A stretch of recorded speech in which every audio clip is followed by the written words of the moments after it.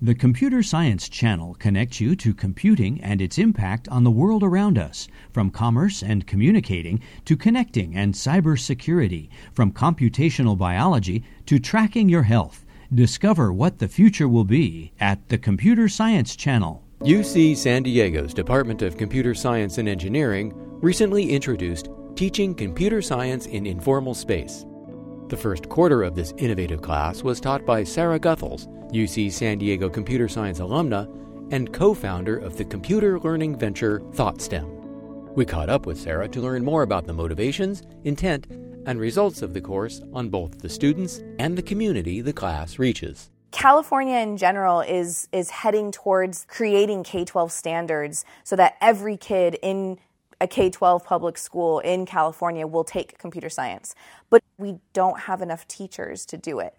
Until that happens, we decided that the best thing to do was to bring computer science undergrads here at UCSD and give them some formal training in computer science education, specifically when they're not the full-time teacher. So that's really where the informal part comes in. Informal space just means you're not in a K-12 or university classroom with exams and standards and certain things you're trying to meet. So whether it's in the classroom or at a library, it's more about inspiring kids to just get excited about learning more. So we have about 30 students who are all juniors and seniors in the course. And the course is really broken up into 3 main projects. The first project is the majority of the course, where you're going to learn how to design an effective lesson plan for teaching using an existing software. And so we do a lot of analysis of things like Scratch and Alice and App Inventor, and we analyze not only the technology, but also how people teach with it. Then they build their own lesson plan and actually execute it out in the community. The second project is a paper prototype. Now you're going to design a new experience that someone, whether they're a kid or an adult, could engage in and learn computer science for the first time. And then the final project is an actual coding project where they learn how to build a very basic animation with block-based programming language. Those blocks change a little character on the screen. From the kids' perspective, it says make bunny hop. What my students are doing is actually writing the code behind it to translate that into a bunny actually hopping on the screen. Whether you're going to grad school, you're going, to start your own company, hacking together an experience like that can be really powerful. So I want to make sure they have those skills. In general, though, what they can walk away with is having an understanding of analyzing a different population of who you're building an experience for. So a lesson plan around teaching coding is still building a technical experience for a certain population, kids in this instance. And whether they're building that or they're building the next, iPhone app, they need to understand how to analyze that population, what are the constraints of the technology, what can they promise, and what can they actually build, and then do so effectively. And that's what we really focus on in this course. After weeks of study and preparation, groups went to schools and libraries throughout San Diego. We followed one group to a Saturday morning workshop at a local library. Our teaching project was focused on kids ages 7 to 12. They're still excited about small little games and animations, so that's why we targeted that age range. We were really trying to teach the kids that it could be fun to code.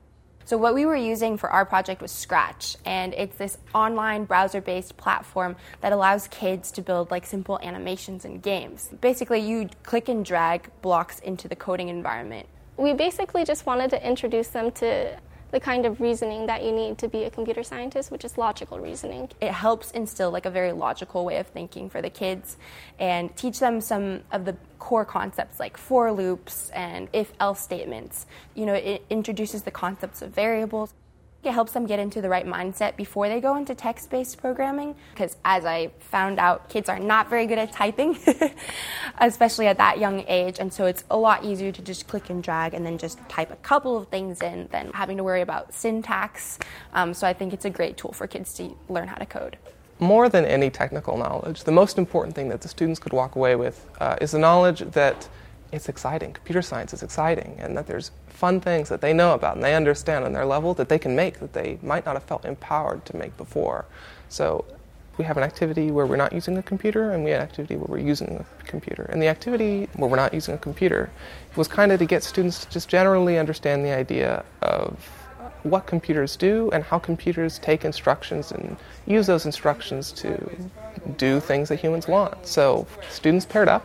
One student would get a page full of drawings, and the other student would get a grid paper. And so the student with the drawings would try to get the student with the grid paper to draw the drawings without actually seeing them.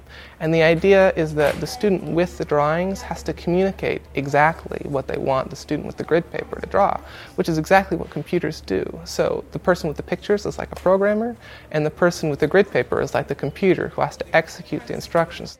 The other activity that we did was to get students to understand the concept of debugging, which is fixing programs that don't work. One of the first things that we learned as computer science majors was how to fix things. That's something that you spent so much time doing as a software engineer. We gave them a program we already made, we showed them how it worked, and then we gave them a broken version of that program and guided them through the different ways that they could fix it. It's kind of like detective work. They have to try and figure out what the bug is. And also, understanding that people make mistakes. But you can fix it. You can figure it out and be like, okay, this is what happened, and now we have to do this to make it work again. It's very important that students know for a fact that everyone in computer science is making just as many, if not more, mistakes as they are. It's something you have to get used to and comfortable with so that you can actually learn and grow. For me, when I did that as a CS major, it was super rewarding when I finally had the finished product that was working. And so I wanted the kids to be able to have that same experience. I think the fact that all the kids were able to work through the bugs and have a working program at the end was a huge success. That worked out nicely because we were able to teach them computer science concepts like conditional statements and such without them even realizing that they were learning. So many of the students walked away happy and excited about it, and they were making things that we hadn't imagined that they could. The biggest success was giving them confidence enough to try it on their own. They all had smiles going out saying I just made my first game, and seeing they can do it. The rewards of smiles and knowledge shared during the workshop are precious. But more valuable are the takeaways that will serve students well beyond this experience.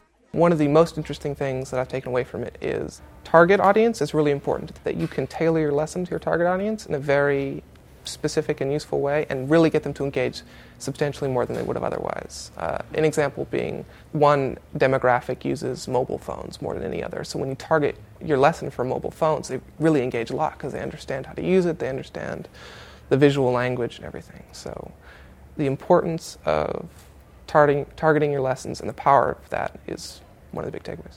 I'm not actually going to be going into software engineering. I'm going to be going into technical sales. And so I will have to actually be talking to people, teaching people things about new technology, and sometimes those people will be technical, sometimes those people will have no technical background. And so I would say probably the most interesting thing that I've learned is teaching people in general. Going through the whole process of learning how to consider all of these different factors definitely is going to help me in the future. It's a course that will teach you things that you've never learned before in any other computer science class. Hard skills are important, but if you want to be a leader, it is critical that you are emotionally, socially, culturally intelligent, and this course gives you the opportunity to practice those things. That was really one of the important foundational pieces to this course. It's not just coding. There are people involved, and there are people that you're building for. There are people you need to sell to in terms of investments or your ideas to get a go-ahead. And all of that stuff really matters if you want to make good software. That's why Google and Microsoft and Amazon heavily recruit from UCSD, because they know that you know what effective technical communication looks like. While building the tools of success in its students, teaching computer science in informal space has also created the promise of sharing these tools with the community. One thing that came out of this course that I'm very excited about is that we started a student org where the UCSD students are going to continue to go out into the community and teach. We decided to start a student organization that will focus on outreach called CS for Each. CS4H is dedicated in the short term to getting UCSD students out into the community to actually teach novices how to program. We have two primary goals. We're working on establishing a semester-long program with 2 high schools in the district. The long-term goals include actually contributing to novice programming tools like Scratch and App Inventor, and potentially even building our own, so UCSD kind of gets on the map in terms of computer science education contributions. So I think just everything that UCSD does around the community and the things that UCSD does in the computer science department around supporting students outside of just coding has set us up to succeed.